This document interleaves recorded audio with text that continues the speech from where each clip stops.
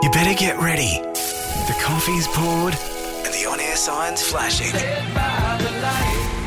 Broadcasting live and local. This is Lee Faulkner on 864 Triple M.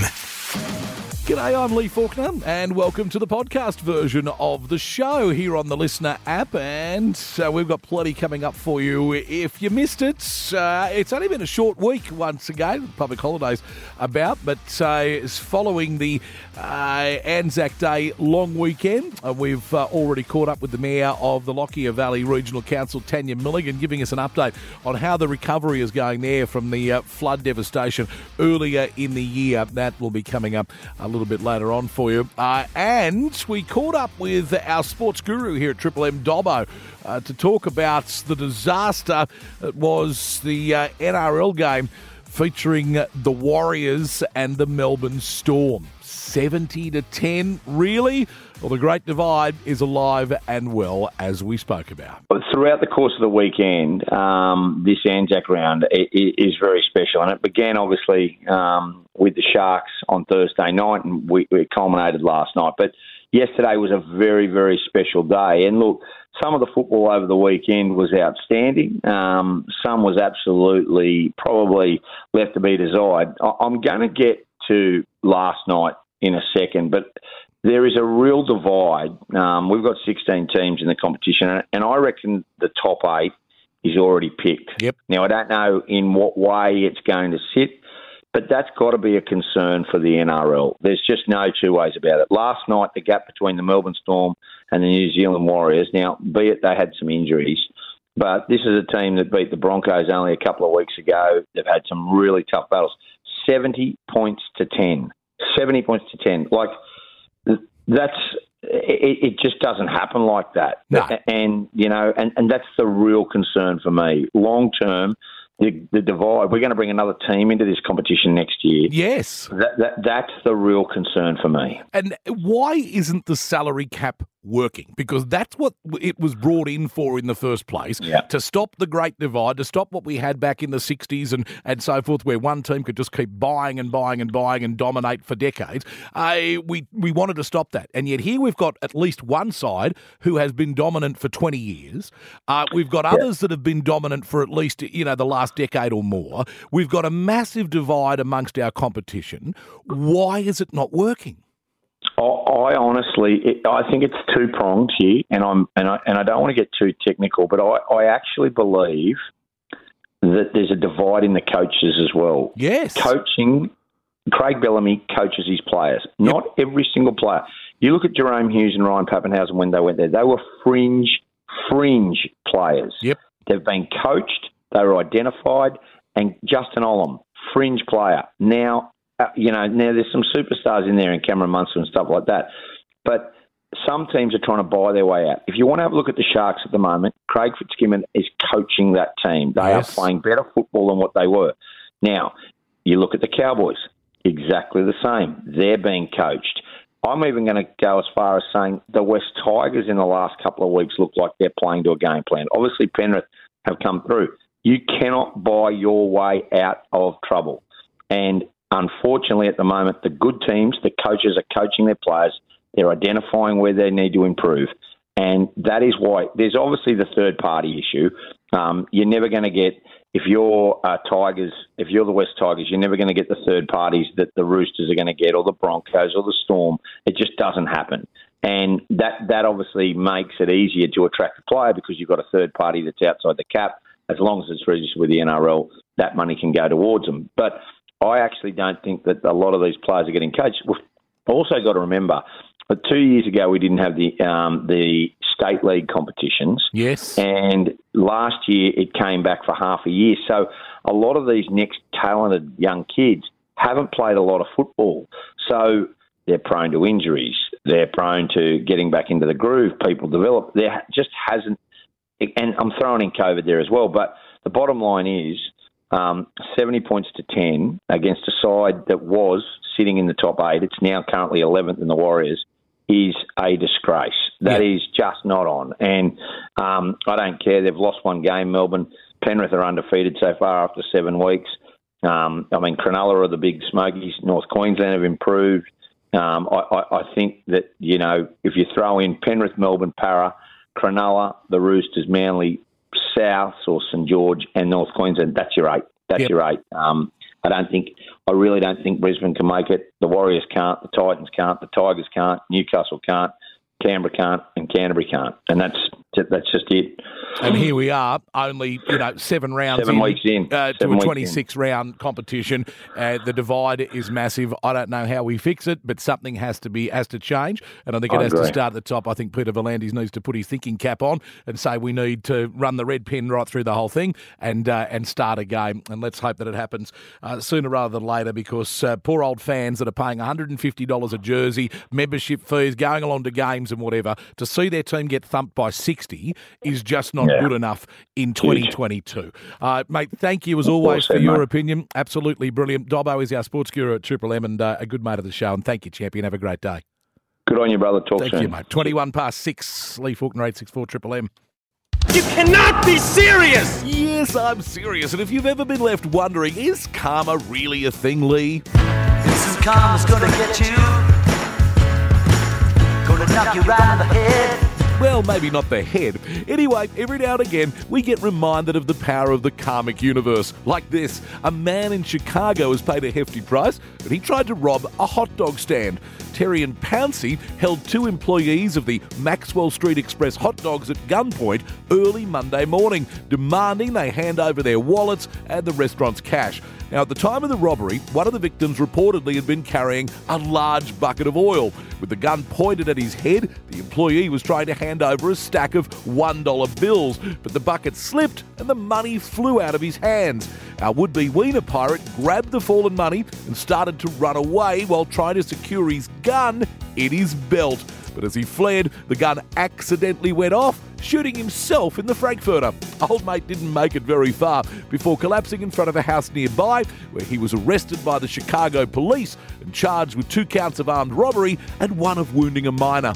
Meanwhile, in Florida, one sheriff isn't waiting for crims to shoot themselves, instead encouraging homeowners to arm up and take matters into their own hands after a spate of local burglaries. The comments came after a burglary spree in Pace, Florida, in which a man is accused of breaking into multiple homes and backyards as he ran away from deputies. The poor old flatfoots were left flat-footed, prompting this from Santa Rosa County Sheriff Bob Johnson. If somebody's breaking in your house, you're more than welcome to shoot them in Santa Rosa County. We prefer that you do, actually. Hopefully, you'll save the taxpayers money. Oh, and they offer free help to make sure you don't miss. We have a gun safety class we put on every other Saturday, and if you take that, you'll shoot a lot better. Yes, what could possibly go wrong? You cannot be serious! I always look forward to catching up with the Mayor of the Lockyer Valley Regional Council, my favourite in the region, Tanya Milligan. Good morning. Good morning, Lee. How are you? All the better for chatting with you as always. Oh, that's pretty smooth, Lee. Well, you do bring me cookies at Christmas time, so and there's only like 4 sleeps to go for April, so it won't be long. And unfortunately, I have to say there'll be giant cookies again come Christmas. I look forward to that. All right. Now you've got plenty going on in your part of the world. Tell me about FOGO. Yeah, so FOGO, that's the Food and Organics trial. So we've actually reached the halfway mark. So we are, I would say you could say, spreading the seeds for future generations. The first batch of processed FOGO material was spread onto garden beds at our Lions Park in Laidley as mulch. And really, it's simply just from households separating food scraps and their organic waste into their green lidded bin. We had about 1,000 participating households, and we've actually had opportunity to divert a whopping 270 tonnes of compostable waste from our landfill. So really what it tells me, Lee, is small changes every day can really have large impacts over time. Yeah. All right. Obviously, your part of the world, in a couple of areas like Grantham, really devastated by the floods earlier this year. How's the recovery phase going? Yeah, look, we are moving forward. Our initial focus, as you can imagine, has been really on damage assessments. Our community continues to navigate through some of those insurance delays, which is always difficult when you've got so many other things you're trying to deal with. Yeah. For us as a council, we're really, pressing on with emergent works. And when I talk about emergent works, it's just generally temporary works just to restore some functional and basic road networks. So we expect those emergent works will continue on till the end of June, and then we'll get stuck into the real, substantial restoration, which really for our region, we're going to be rebuilding for the next 2 years. Wow. We've had approximately, $4 million worth of expenditure just incurred through just responding to the event. We're expecting that final repair bill, Lee, to be, in tens of millions of dollars. But, we're working with QRA and working with those other levels of government to make sure that we don't sell ourselves short and we don't miss out on any funding that we're entitled to. So we'll keep chipping away on that one. And speaking of which, Council still has a range of financial assistance for those that were affected. Yeah, absolutely. So we still have our council's hardship policy, and we've also collated information on financial and wellbeing assistance from all levels of government and also the non-government agencies, and people can actually access them.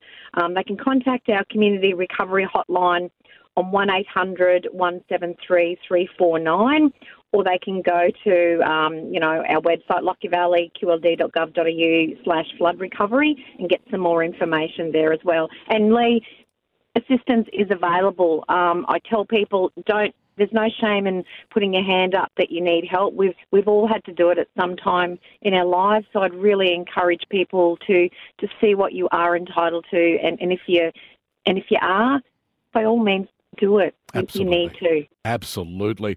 Now, at the Laidley Recreational Reserve, the grandstand, you're considering naming that, and you're calling for nominations from the community, yeah?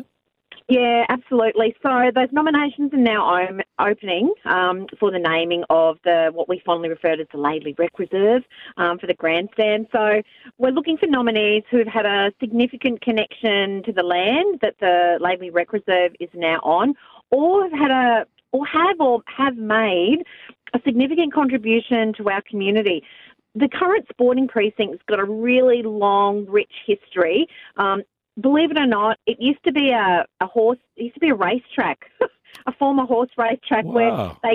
where they tell me, Lee, that a local trainer won the first 5 races one day. Unbelievable, but true. And it's not just some local legend.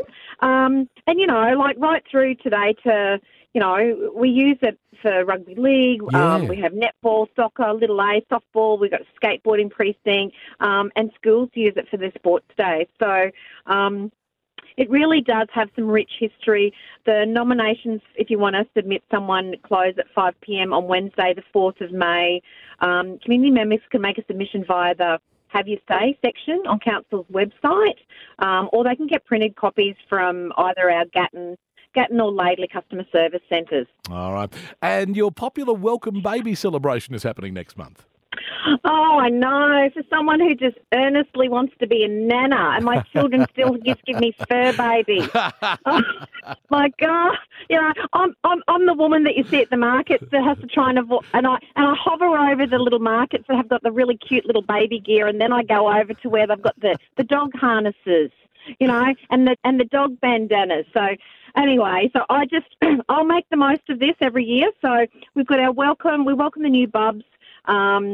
From 2021, so Saturday the 14th of May, it's our Welcome Baby celebration, and I will tell you, it's always an absolutely awesome morning, great way to introduce new babies to the community, and really just promote that sense of belonging and connection. Each new baby in attendance, they receive a certificate from myself. They also get a Lockyer Valley Library's First 5 Forever gift bag. There's a morning tea. If you haven't already registered, do register. You can register on Council's website, or you can also go on the Lockyer Valley Library's Facebook page. Always a great morning, and, mornings like that are wonderful to come together to celebrate as a community. No doubt about that. The Mayor of the Lockyer Valley Regional Council, Tanya Milligan, thank you as always for your time. Lovely to talk. Thanks, Lee. Love talking to you. Have an awesome week. You too. All right, it's also the time that we welcome producer Robbie into his Hello. very own segment today. Yes, my takeover of the show starts here. This is it. Now, the 6 o'clock slot, tomorrow, the world. Yep, right, that's okay, exactly I'm it. with you, like an episode of Pinky in the Brain. All right, so this is about clickbait headlines. It certainly is. Something that we all deal with now, thanks to the internet and social media in particular, where, we get something that is just absolutely outrageous. Outrageous claims about female MP. And then you open the story and they say, oh, yeah, I thought probably she should have worn pants to Parliament instead of a skirt. Wasn't that outrageous? It was just I certainly stupid. heard a lot when you hear that. You certainly, your mind goes to a lot more outrageous places than a lot more outrageous that. places. These are the sorts of things that we have to deal with. So, producer Rob is going to come up with his own clickbait headline, and I have to try to work out what the story is actually about. And hopefully, a comedy ensues, or this will be a one-time only segment. No, So I was going to get an intro done for you, but we didn't have the budget for that. So Thanks, Lee. It's Robbie's clickbait headlines. There you go. All right. Can you live up to that? I don't know if I can. I think you're going to struggle from here. All right. Give me your All right. clickbait headline. I'll try and tell you what the story is actually All right, about. Lee, this is a headline that I found online. Yep. South African man buys little blue bird. Okay, South African man buys little blue bird. Now, that, of course, is the story of Oscar Pistorius. Oh, carefully. And he's feeling quite lonely where he is currently. Carefully. Well, he's fair enough, too. And he bought this little bird in a cage, like the Birdman of Alcatraz sort of thing. That's not it? That's not No, it. okay, of course it's not. This is the story, of course, of former leader of the nation, South Africa, Nelson Mandela, and his carefully. love for the Nissan Bluebird. He loved that car. What? Oh, he loved it. He came to Australia and they took him in the Nissan Bluebird and he had to buy one. And now his family have... no, that's not it either. That's not it either, Lee. All right. I'm assuming that it is what most people probably don't know, is that Elon Musk is in fact a South African. Yes, he is. Yeah. And he has just bought Twitter for $50-something billion.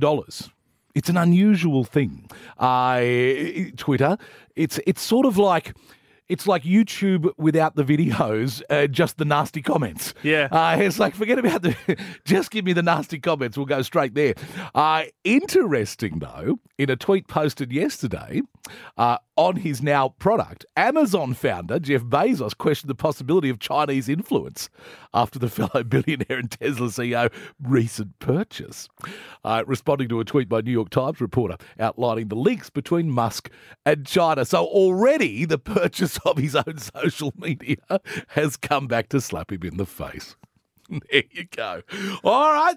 That is clickbait headlines. And I like that one. That's very clever. I will do it again tomorrow morning at 6 o'clock. If the boss liked it, we'll find out a little later. It's 13 past 6. Here's Ed Sheeran.